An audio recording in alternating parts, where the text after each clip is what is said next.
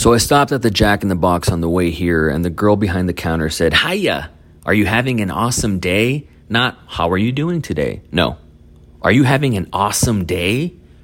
Which is pretty shitty because it puts the onus on me to disagree with her. Like, if I'm not having an awesome day, suddenly I'm the negative one. Usually when people ask me how I'm doing, the real answer is I'm doing shitty, but I can't say I'm doing shitty because I don't really have a good reason to be doing shitty. So if I say I'm doing shitty, then they say, "Why? What's wrong?" And I have to be like, I don't know, all of it? So instead, when people ask how I'm doing, I usually say, "I am doing so great."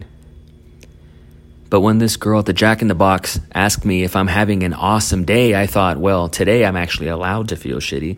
Today I have a good reason. So I said to her, "Well, my mom died." And she immediately burst into tears. So now I have to comfort her, which is annoying. And meanwhile, there's a line of people forming behind me who are all giving me these really judgy looks because I made the Jack in the Box girl cry. And she's bawling and she's saying, "I'm sorry, I'm so sorry." And I'm like, it's fine. It's fine. I mean, it's not fine, but, it's fine. And I would like to order a double Jack meal, and I kind of got somewhere to be, so maybe less with the crying and more with the frying, huh? And the girl apologizes again, and she offers me a free churro with my meal. And as I'm leaving, I think, I just got a free churro because my mom died. No one ever tells you that when your mom dies, you get a free churro. Anyway, I'm sorry, that's not part of the... All right. Okay, here we go. Let's do this. Here I am, BoJack Horseman, doing a eulogy. Let's go. Hey, piano man, can I get like a little organ flourish? Nicely done. I was a little worried I wouldn't have had the right accompaniment today. I guess it's a good thing my mom was an organ donor. What happened to the organ? Okay. Why just leave the comedy to the professionals, okay? This is a funeral, sir, for my mother. Can you show a little respect? I'll take it. Beatrice Horseman. Who was she? What was her deal? Well, she was a horse. She was born in 1938. She died in 2018. One time she went to a parade, and one time she smoked an entire cigarette in one long inhale. I watched her do it. Truly a remarkable woman. Lived a full life, that lady. Just all the way to the end, which is now, I guess. Really makes you think, though, huh? Life, right? Goes by, stuff happens, then you die. Okay, well, that's my time. You've been great. Tip your waitress. No, I'm just kidding. There's no waitress. But seriously, that's all I have to say about my mother. No point in beating a dead horse, right? So now what? I don't know, Mom, you got any ideas? Anything? Mom? No? Nothing to contribute? Knock once if you're proud of me. Can I just say how amazing it is to be in the room with my mother, be in any room, and I can just talk and talk without her telling me to shut up and make her a drink? Hey, Mom, knock once if you think I should shut up. No? You sure? I mean, I don't want to embarrass you by making this eulogy into a me-logy. So seriously, if you wanted me to sit down and let someone else talk, just knock. I will not be offended. No? Your funeral. Sorry about the closed casket, by the way. She wanted an open casket, but, she's dead now. So who cares what she wanted? No, that sounds bad. I'm sorry. I think if she could have seen what she looked like, she'd agree it's better this way. She looked like this. Kind of like a pissed off toy dinosaur. The coroner couldn't get her eyes closed, so now her face is frozen in a forever mask of tremendous horror and anguish, or as my mom called it, Tuesday. Tuesday. My mom called it Tuesday. Hey, Mom, what did you think of that joke? You like that? You never really did care for my comedy. Here's a story. When I was a teenager, I performed a comedy routine for my high school talent show. There was this cool jacket that I wanted to wear. I thought it would make me look like Albert Brooks. For months, I saved up for this jacket, but when I finally had enough, I went to the store and it was gone. They had just sold it to someone else. So I went home and I told my mother that and she said, "Let that be a lesson. That's the good that comes from wanting things." She was really good at dispensing life lessons that always seemed to circle back to everything being my fault. But then on the day of the talent show, my mother had a surprise for me. She had bought me the jacket. Even though she didn't know how to say it, I know this meant that she loved me. Now that's a good story about my mother. It's not true, but it's a good story, right? I stole it from an episode of Maude I saw when I was a kid where she talks about her father. I remember when I saw it thinking, that's the kind of story I want to tell about my parents when they die. But I don't have any stories like that. All I know about being good I learned from TV, and in TV, flawed characters are always constantly showing people they care with these surprising grand gestures, and I think that part of me still believes that's what love is. But in real life, the big gesture isn't enough. You need to be consistent. You need to be dependably good. You can't just screw everything up and then take a boat out into the ocean to save your best friend or solve a mystery and fly to Kansas. You need to do it every day, which is so hard. When you're a kid, you convince yourself that maybe the grand gesture could be enough, that even though your parents aren't what you need them to be over and over and over again, at any moment, they might surprise you with something wonderful. I kept waiting for that. The proof that even though my mother was a hard woman, deep down, she loved me and cared about me and wanted me to know I made her life a little bit brighter. Even now, I find myself waiting. Hey, Mom, knock once if you love me and care about me and want me to know I made your life a little bit brighter. My mother did not go gentle into that good night. She went clawing and fighting and thrashing, hence the face. If you had seen her, I swear to God, the only thing you'd be thinking about right now is that I'm nailing this impression. I was in the hospital with her those last moments, and they were truly horrifying, full of nonsensical screams and cries, but there was this moment, this one instant of strange calm where she looked at my direction and said, I see you. That's the last thing she said to me. I see you. Not a statement of judgment or disappointment, just acceptance and the simple recognition of another person in a room. Hello there. You are a person, and I see you. Let me tell you, it's a weird thing to feel at 54 years old that for the first time in your life, your mother sees you. It's an odd realization that that's the thing you've been missing. The only thing that you've wanted all along, to be seen. And it doesn't feel like a relief to finally be seen. It feels mean.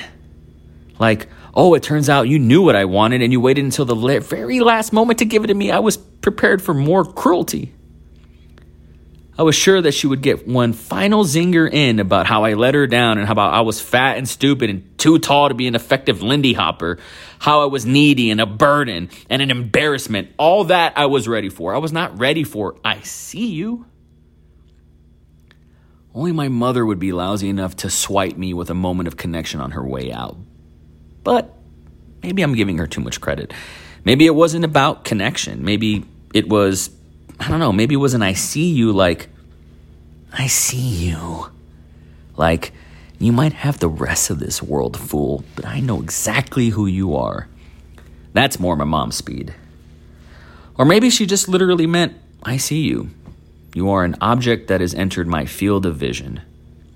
She was pretty out of it at the end, so maybe it's dumb trying to attribute it to anything.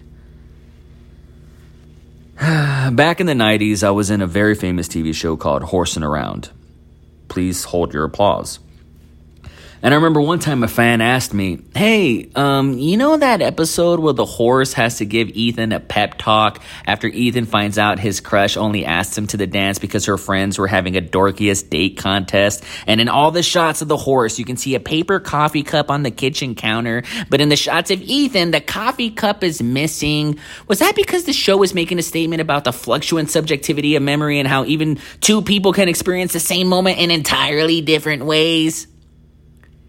And I didn't have the heart to be like, no, man, some crew guy just left their coffee cup in the shot. So instead I was like, yeah, maybe this is like that coffee cup. Maybe we're dumb to try to pin significance onto every little thing. Maybe when someone says, I see you, it just means I see you.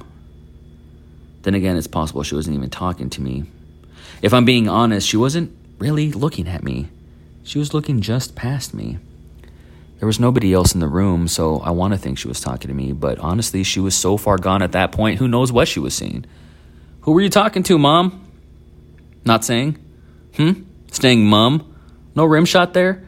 God, whatever I'm paying you, it's too much.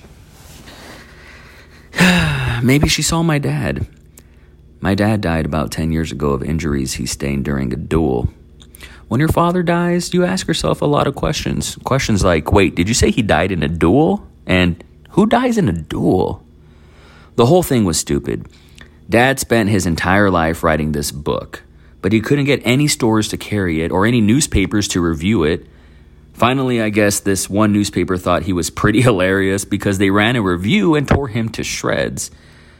So my father, ever the proud Mary, decided he would not stand for this besmirchment of his honor. He claimed the critic didn't understand what it meant to be a man, so he demanded satisfaction in the form of pistols at dawn.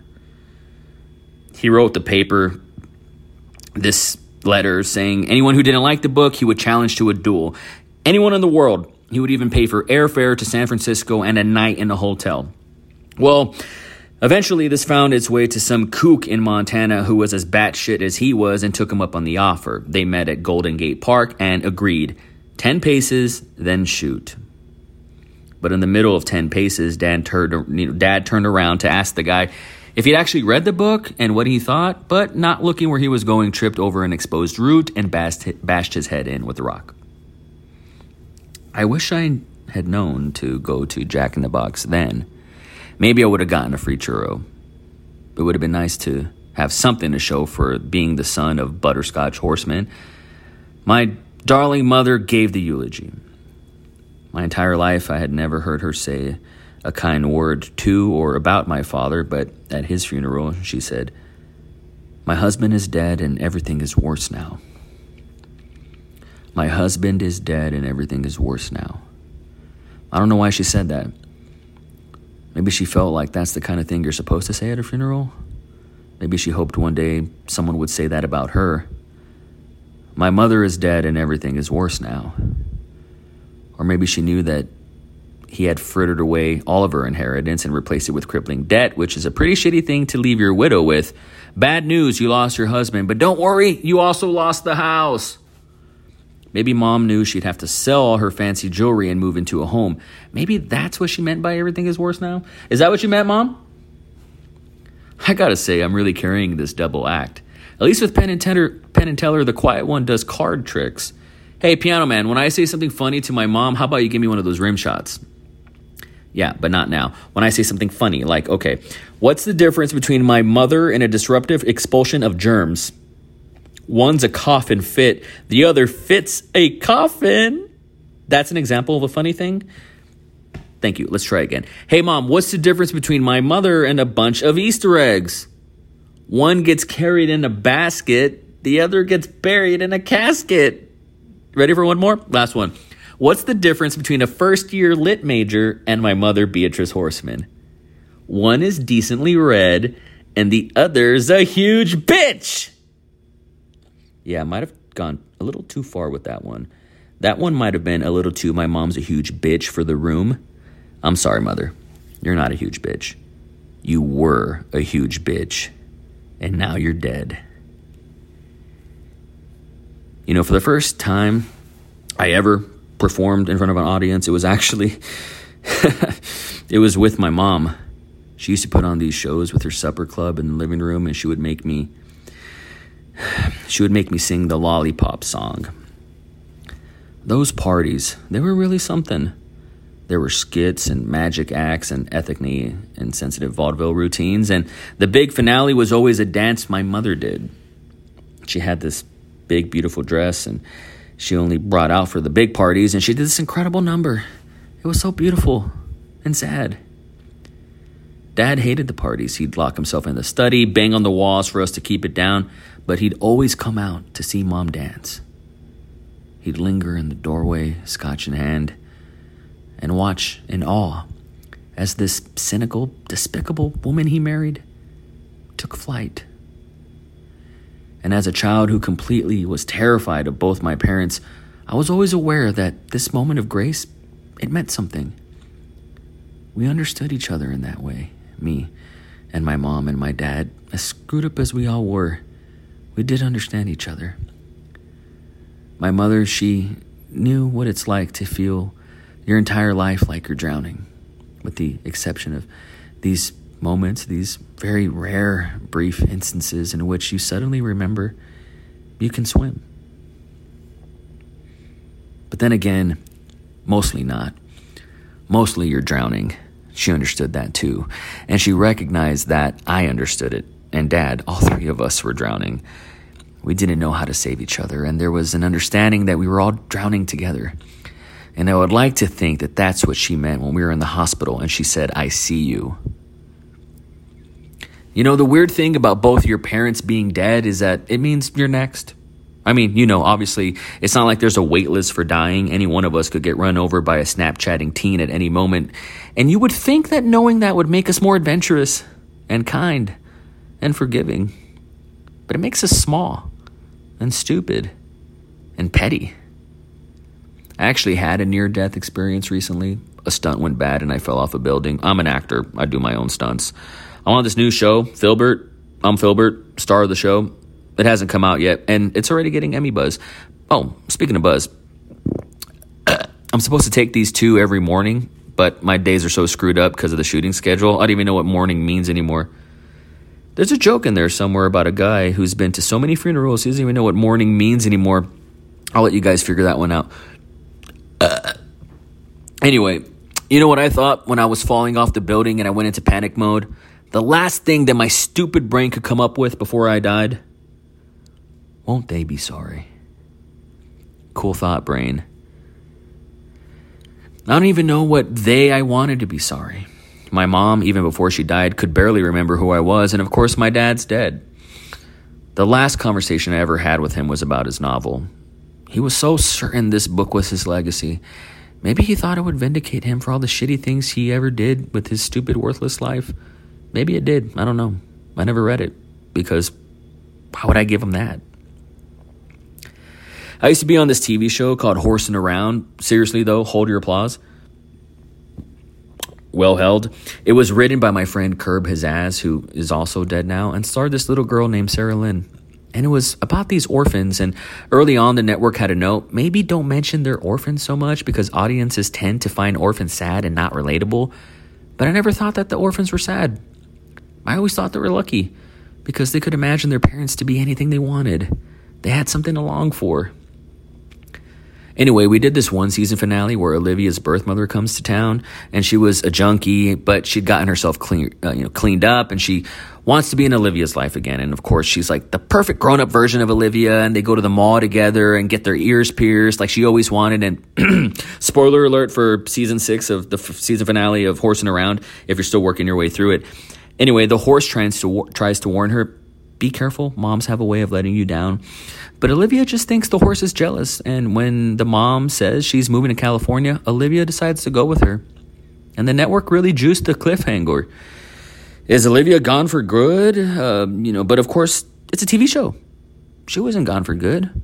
Of course, because it's a TV show, Olivia's mother had a relapse and had to go back to rehab, so Olivia had to hitchhike all the way home, getting rides from Mr. T, Alf, and the cast of Stomp. Of course, that's what happened, because what are you going to do, just not have Olivia on the show? You can't have happy endings in sitcoms, not really, because if everyone's happy, the show would be over, and all else, the show has to keep going. There's always more show. And you can call Horsing Around dumb or bad or unrealistic, but there is nothing more realistic than that. You never get a happy ending because there's always more show. I guess until there isn't. My mom would hate it if she knew I spent so much time at her funeral talking about my old TV show. Or maybe she'd think it was funny that her idiot son couldn't even do this right. Who knows? She left no instructions for what she wanted me to say. All I know is that she wanted an open casket, and her idiot son couldn't even do that right. I'm not going to stand up here and pretend I ever understood how to please that woman, even though so much of my life has been wasted in vain attempts to figure it out. Because I keep going back to that moment in the ICU when she looked at me and... ICU. I see you. Jesus Christ, we were in the intensive care unit. She was just reading a sign. My mom died and all I got was this free churro. You know what the shittiest thing about all this is? Is when that stranger behind the counter gave me that free churro, that small act of kindness showed more compassion than my mother gave me her entire goddamn life. Like, how hard is it to do something nice for a person? This woman at the Jack in the Box didn't even know me.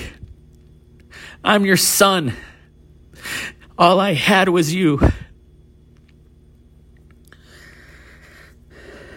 I have this friend, and right around when I first met her, her dad died, and I actually went to her funeral, and months later she told me she didn't understand why she was still upset because she never even liked her father. It made sense to me because I went through the same thing when my dad died. I'm going through the same thing right now. You know what it's like? It's like that show Becker, you know, with Ted Danson. I watched the entire run of that show hoping it would get better, and it never did.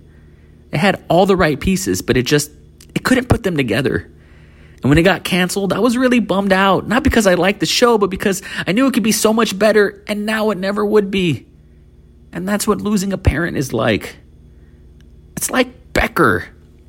Suddenly, you realize you'll never have the good relationship you wanted, and as long as they were alive, even though you'd never admit it, part of you, the stupidest goddamn part of you, was still holding on to that chance. And you didn't even realize it until that chance went away. My mother is dead and everything is worse now. Because now I know I will never have a mother who looks at me from across the room and says, "BoJack Horseman, I see you." But I guess it's good to know. It's good to know that there's nobody looking out for me, and there never was, and there never will be. No, it's good to know that I'm the only one I can depend on, and now I know that, and it's good. And it's good to know that. So, it's good my mother is dead. Well, there's no point in beating a dead horse. Beatrice Horseman was born in 1938 and she died in 2018. And I have no idea what she wanted. Unless, of course, she just wanted what we all want. To be seen.